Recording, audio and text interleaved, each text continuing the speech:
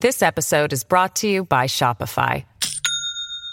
Do you have a point of sale system you can trust, or is it a real POS? You need Shopify for retail. From accepting payments to managing inventory, Shopify POS has everything you need to sell in person.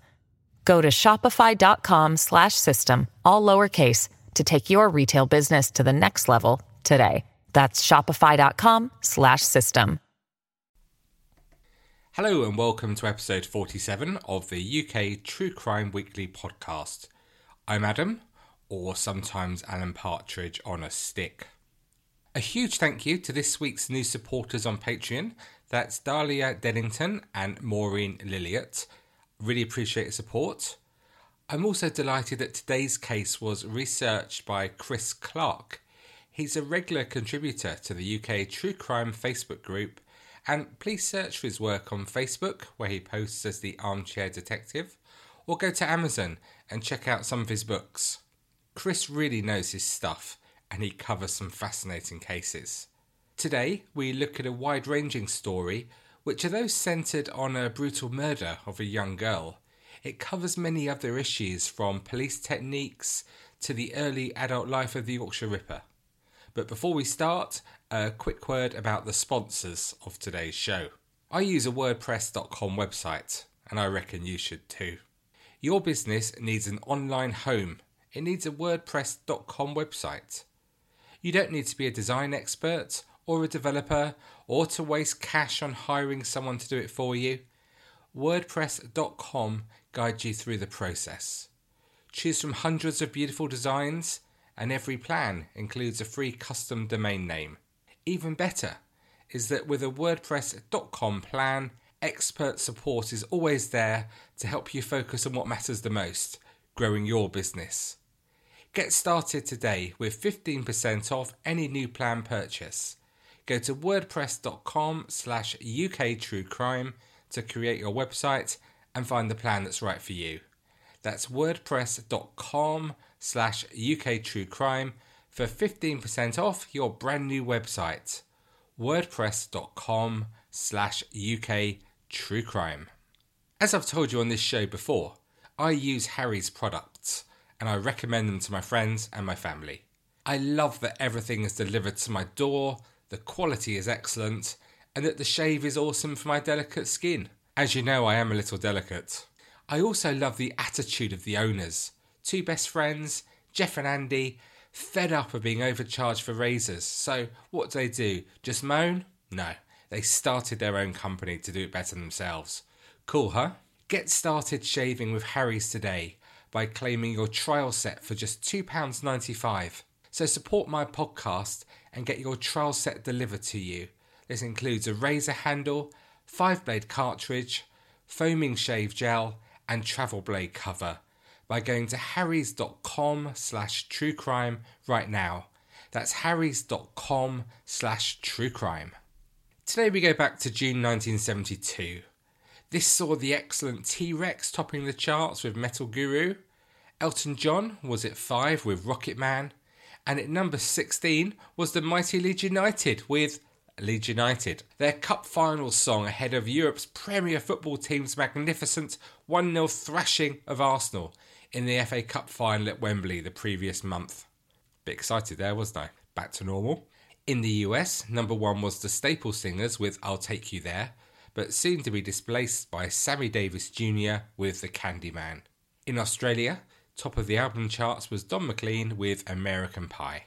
In the news headlines this month, 3 members of the British Army were killed by an IRA bomb in a derelict house near Lurgan, County Down.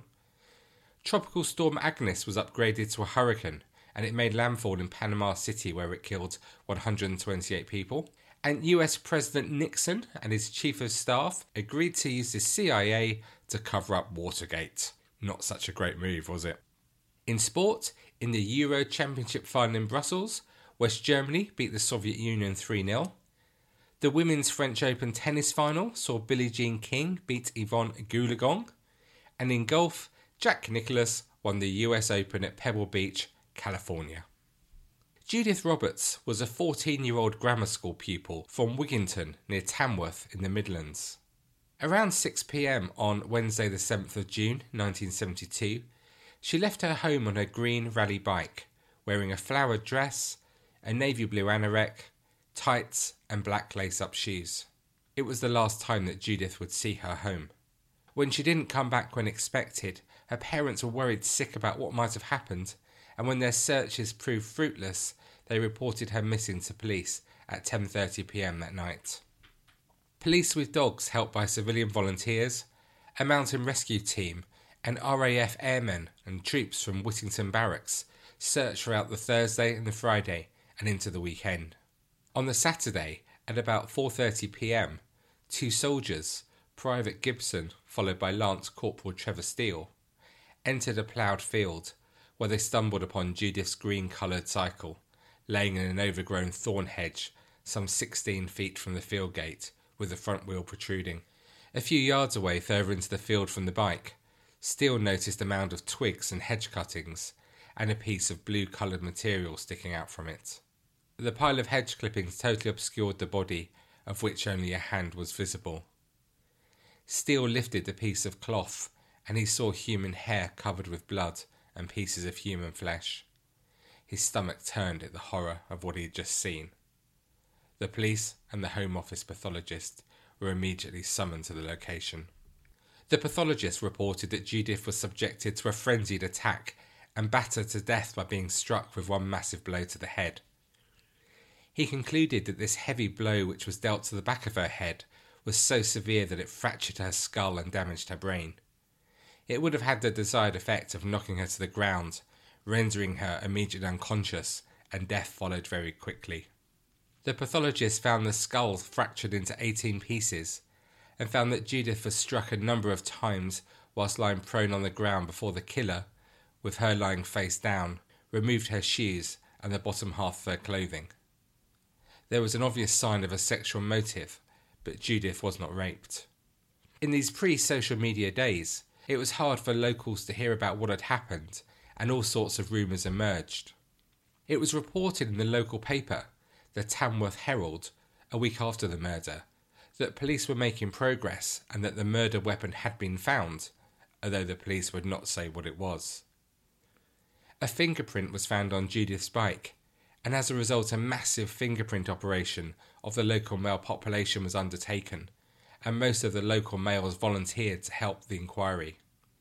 The third strand of the investigation appeared to be that police were focusing their attention on tracing a dirty blue Ford Cortina car, a 1963 or 1964 model, which was seen near the murder spot, and also a red or maroon car and a white Triumph 2000. At the beginning of September, police issued 3 photo kit pictures of 3 men seen in or around the area during the evening of 7th of June, but there was no quick break for the police, and the case remained in ongoing investigation. The laughter of children playing on their bikes and in the local fields was not heard anymore that summer of 1972, as parents kept a tight rein on their children, terrified that the killer could strike again. Some 4 months after Judith's murder, with the police no nearer to solving the case, local police were still interviewing people who'd been present nearby at the time of the murder. One was local soldier Andrew Evans, who'd been discharged from the Whittington Army Barracks on the very day that Judith had been killed. He'd now moved 40 miles north to live with his grandma, but on the 8th of October in 1972, he was interviewed as a matter of routine inquiries about his movements on the day in question. Andrew Evans had had an unsuccessful childhood and adolescence. He suffered from low esteem and a sense of failure that he just wasn't good enough. He'd joined the army in the hope of making a successful career and proving himself. But unfortunately for him, he was discharged on medical grounds after suffering a severe asthma attack. He filled in a routine form saying where he'd been between 6 and 10:30 p.m. on June the 7th, the night before his discharge.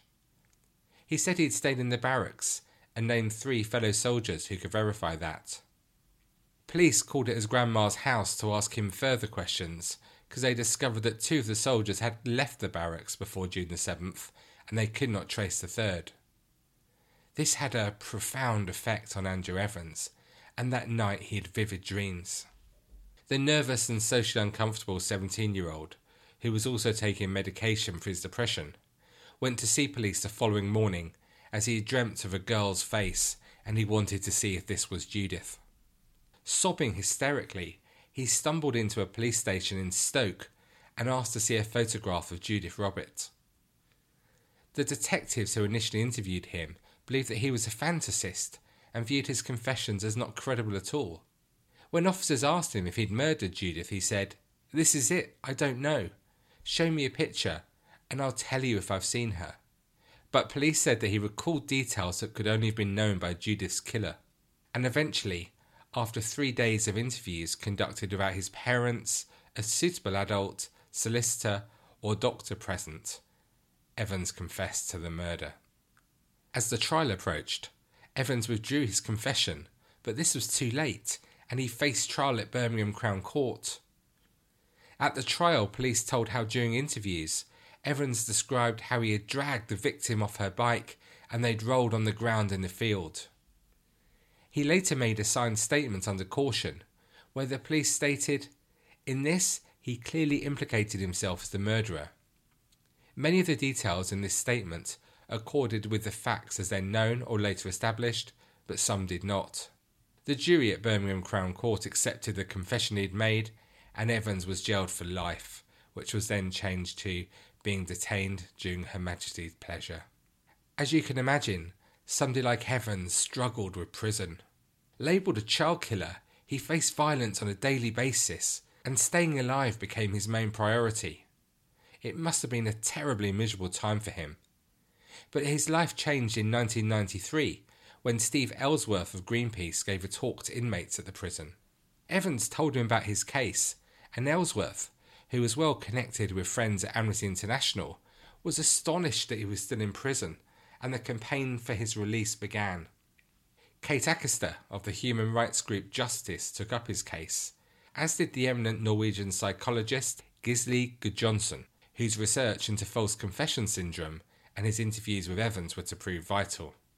4 years after the chance meeting with Steve Ellsworth, and after spending 25 of his years in prison, in December 1997, Andrew Evans was a free man. 3 judges at the appeal court in London ruled that the murder conviction of Andrew Evans was unsafe and he was allowed to walk out of court immediately. On the steps of the law courts in the Strand, his lawyers and family persuaded him to make a brief statement. Andrew edgily stepped forward and said in a slightly faltering voice, "This verdict means that my long nightmare is finally over.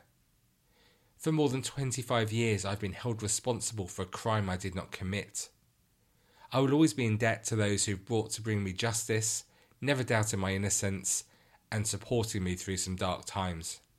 My family and myself can now begin to be together and start to heal the wounds caused by my wrongful imprisonment." Speaking to The Guardian almost 3 years after his release, he told how he coped with the initial £100,000 he was given as an interim compensation payment when he was first released from prison. "I started spending money like mad," he said. "I'd give cab drivers £200 tips. I bought 5 computers. When one went wrong, I'd give it away and buy another. And my kitchen was full of God knows how many food blenders. If I couldn't be bothered to clean one or thought it was too loud, I'd get a replacement." He even bought himself 12 staple guns. They were a status symbol inside prison and hard to get hold of. He told of what made him confess to police, saying, "I didn't have any real friends and was a bit of a loner. I couldn't read or write properly, was taking Valium for depression, and was waiting for a medical discharge from the army. I was also eaten up with guilt. Perfectly normal feelings towards the opposite sex played on my conscience. I was a mess." He says that a dream in which he saw a hazy combination of images of women's faces convinced him that he was responsible for the death of the local schoolgirl Judith. "By confessing, I thought I'd be able to rid myself of all the crap going on in my head," he said. Having now received £1 million in compensation, he was moving on with his life, although still having counselling for trauma. Andrew Evans was married, he bought a house, and at the time of the interview was looking forward to a Caribbean honeymoon with his new wife. But following his successful appeal, Staffordshire police said they'd no plans to reopen their investigation into the murder of Judith Roberts, as all lines of inquiry had been exhausted at the time. A spokesman also stated that investigators had followed correct procedure and there was never any question of misconduct by those officers. As I seem to say every week, on this podcast we see some outstanding police work and some which is just, well, utterly appalling. I'll leave you to draw your own conclusions on this embarrassingly bad investigation. Oh, looks like I shared my view by mistake again. If the murder of Judith remains unsolved, who did kill her? The police still clearly think it's Andrew Evans, do they? I don't think many other people share that view. Could it have been a one-off opportunistic murder? Chris Clark and many others feel not, and suggest that this murder has all the hallmarks of Peter Sutcliffe, the Yorkshire Ripper. Chris, along with investigative journalist Tim Tate, has written an excellent book on this called The Yorkshire Ripper, The Secret Murders.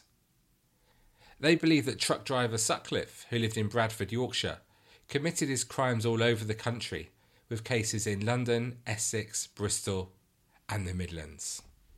Let's take a brief look at the evidence suggesting that Sutcliffe killed Judith. Although the official Ripper murders didn't begin until after Judith was killed, by 1972 Sutcliffe certainly was displaying the behaviour necessary to kill, and it can also be seen that he had the opportunity. Let's illustrate this by starting at Sutcliffe's first recorded serious crime, when on a Saturday evening in early September 1969, the stone in the sock incident took place. It was actually a piece of brick where he used a blackjack cosh, and had it been documented properly at the time, would have been a strong indicator for the future attacks of the Yorkshire Ripper, and arguably stopped the escalation of murders and attempted murders where the mutilation of the victim was a highly significant factor. But let's not get too bogged down in the disaster that was the police inquiry into Sutcliffe. During this incident in 1969, Sutcliffe was out with his friend Trevor Birdsall in Bradford, Yorkshire, when Sutcliffe, who was a passenger in Birdsall's car, got out and followed a woman. Sutcliffe claimed that he followed, I quote, an old cow to a house somewhere and had hit her on the back of the head with a stone in a sock, and that the sock had fallen apart and the stone fell out. He removed the sock from his pocket and dumped its contents out of the window. But the woman he had attacked had noted Trevor Birdsall's registration number, and the next day 2 police officers visited Sutcliffe at his home in Bingley in Yorkshire. Sutcliffe straight away admitted hitting the woman, but claimed it was only with his hand. He was given a stern lecture and cautioned. The woman, who for her own reasons did not want to press charges for assault, besides being a prostitute, her common-law husband was serving a sentence for assault. Within weeks of the police cautioning him about the stone in the sock incident, which was classed as an aggravated assault, Sutcliffe was arrested in possession of a hammer.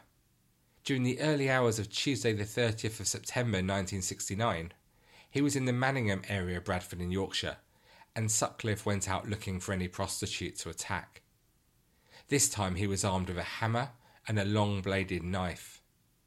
He recalled at his 1981 trial, "I were driving the old Morris Minor, and I were looking for a prostitute. I knew this were the mission I had to carry out. The voices told me it wasn't good enough just to attack them. I had to do it properly. I had to kill." He was observed by the police sitting in his vehicle, deliberately trying to look unobtrusive with the engine running quietly and the lights off. When a police officer approached the car, Sutcliffe drove off at high speed. A search of the area was carried out, and the policeman again spotted Sutcliffe's car a short distance away, this time parked and unattended with the lights on and the engine running. On closer inspection, the officer discovered Sutcliffe hunched behind a privet hedge within a private garden with a hammer in his hand. Sutcliffe told the officer that a hubcap had flown off his front wheel, and he'd been looking for it, and the hammer was to help him secure it in place. He went into Bradford Police Station and was wrongly charged with going equipped for theft instead of possession of an offensive weapon. He was photographed and fingerprinted and appeared at the Magistrates' Court 2 weeks later in October and was fined £25. During September 1970, Sonia, Peter Sutcliffe's future wife, began her 3-year teacher training in London at the Rachel Milligan College in Greenwich, southeast London. She started off doing painting, but then turned to pottery after a few weeks of arriving there. During the autumn and winter of 1970, Sutcliffe continued to drive back and forth along the M1 from Yorkshire to London, and this went on for a few months. And then at the age of 25, during the spring of 1971, Sutcliffe installed himself in a bedsit near to Sonia, and he was able to survive on what he earned from doing bits of motor mechanic maintenance and joinery. He'd taken his toolbox in the car with him, and in his tools of trade he'd have access to numerous tools that could be made into weapons, including hammers, saws and screwdrivers. Just the very type of weapons he'd amassed for the later official Yorkshire Ripper murder and attempted murder series from 1975 to 1981. During May 1972, just before Judith was murdered, Sonia suffered a nervous breakdown and was admitted to Bexley Hospital in London, eventually returning to Yorkshire as a voluntary outpatient, and Sutcliffe helped her with what was to be a very slow recovery, and this would continue up until May 1976. It was this turn of events that gave Sutcliffe the clear opportunity to murder Judith. While still working at Baird's Television, Sutcliffe visited Sonia most weekends and holidays during 1972 up until that July.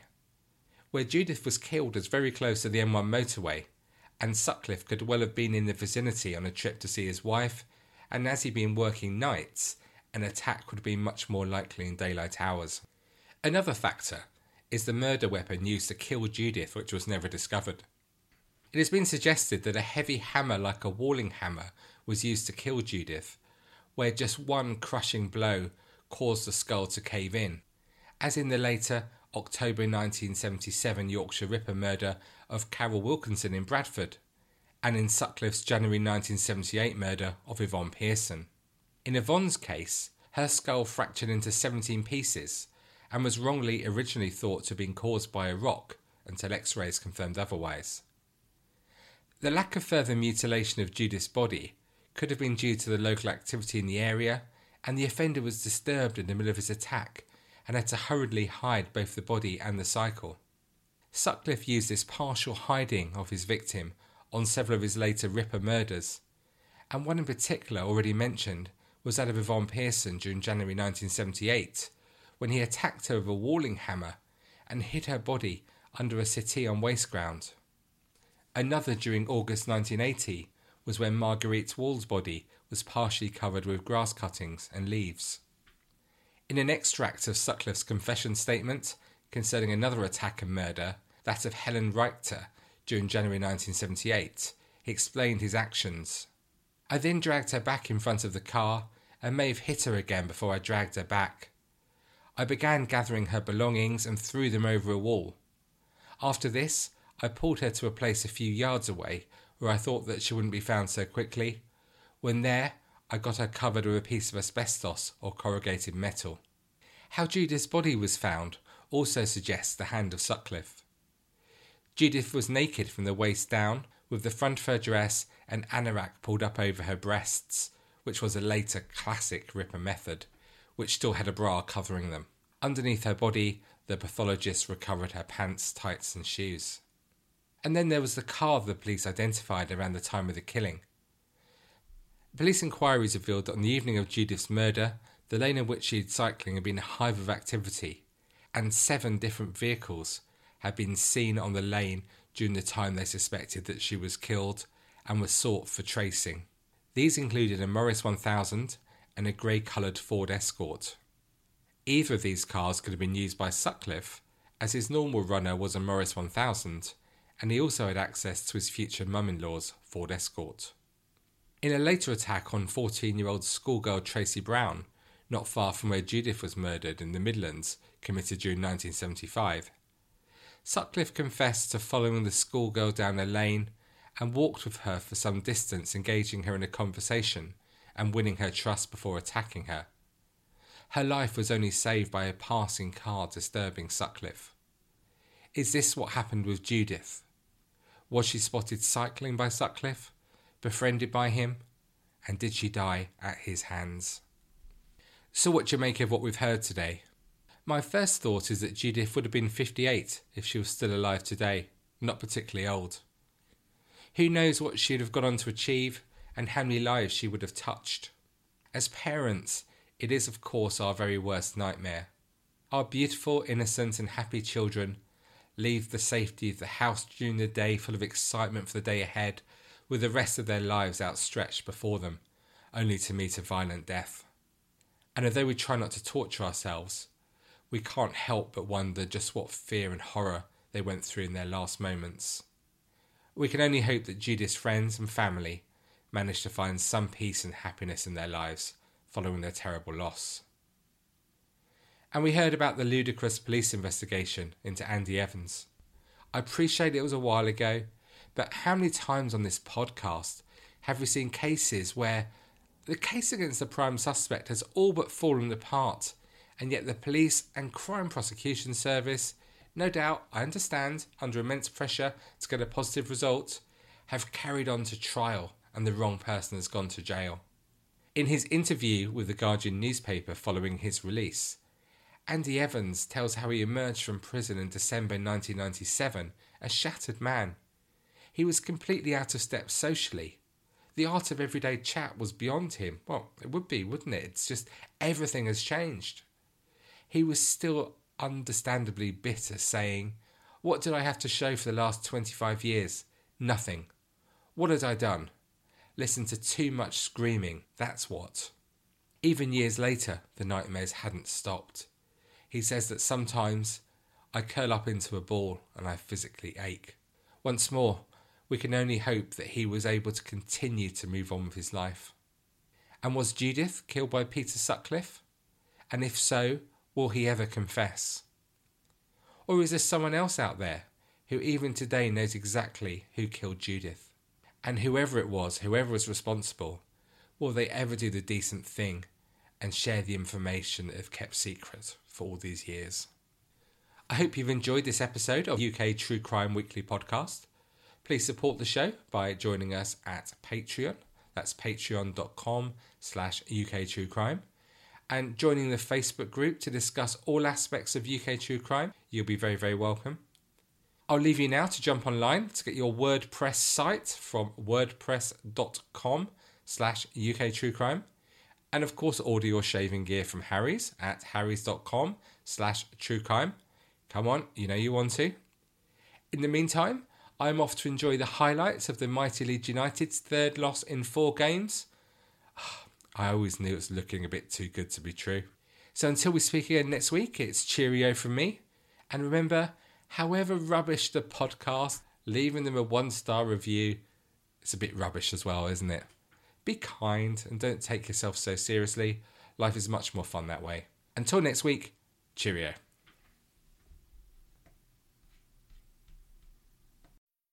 This episode is brought to you by J.Crew. This spring, J.Crew is telling a linen love story. From perfectly rumpled beach cover-ups and effortlessly sexy suiting to button-up shirts from the world-famous Baird McNutt Mill in Ireland, the new J.Crew collection is made to be shared, lived in, and loved for decades and generations to come. Shop linen like you've never seen it, and more new arrivals for spring 2024 at jcrew.com. Introducing Batiste Sweat Activated and Touch Activated Dry Shampoo. With breakthrough technology that absorbs oil and releases bursts of fragrance whenever you sweat or touch your hair for up to 24 hours, it's the ultimate hair care for girls on the go. Try the newest dry shampoo that's activated by you. Batiste, the future of hair care is here. Buy Batiste Dry Shampoo online or in store at your nearest retailer. As humans, we're naturally driven by the search for better. But when it comes to hiring, the best way to search for a candidate isn't to search at all. Don't search, match with Indeed. When I was looking to hire someone, it was so slow and overwhelming. I wish I had used Indeed. If you need to hire, you need Indeed. Indeed is your matching and hiring platform with over 350 million global monthly visitors, according to Indeed data, and a matching engine that helps you find quality candidates fast. Ditch the busy work. Use Indeed for scheduling, screening, and messaging so you can connect with candidates faster. And Indeed doesn't just help you hire faster. 93% of employers agree Indeed delivers the highest quality matches compared to other job sites, according to a recent Indeed survey. And listeners of this show will get a $75 sponsored job credit to get your jobs more visibility at Indeed.com/podcast. That's Indeed.com/podcast. Terms and conditions apply. Swimsuit? Check. Sunscreen? Check. Phone charger? Check. Don't forget to pack the 5-Hour Energy. It fits great in a pocket or carry-on, and the alert feeling will help you arrive ready for anything. Now get 20% off when you use code 5HETRAVEL at 5hourenergy.com. Expires April 30th. One-time use only. Not valid with other discounts. Remember, visit 5hourenergy.com and use code 5HETRAVEL to save 20%.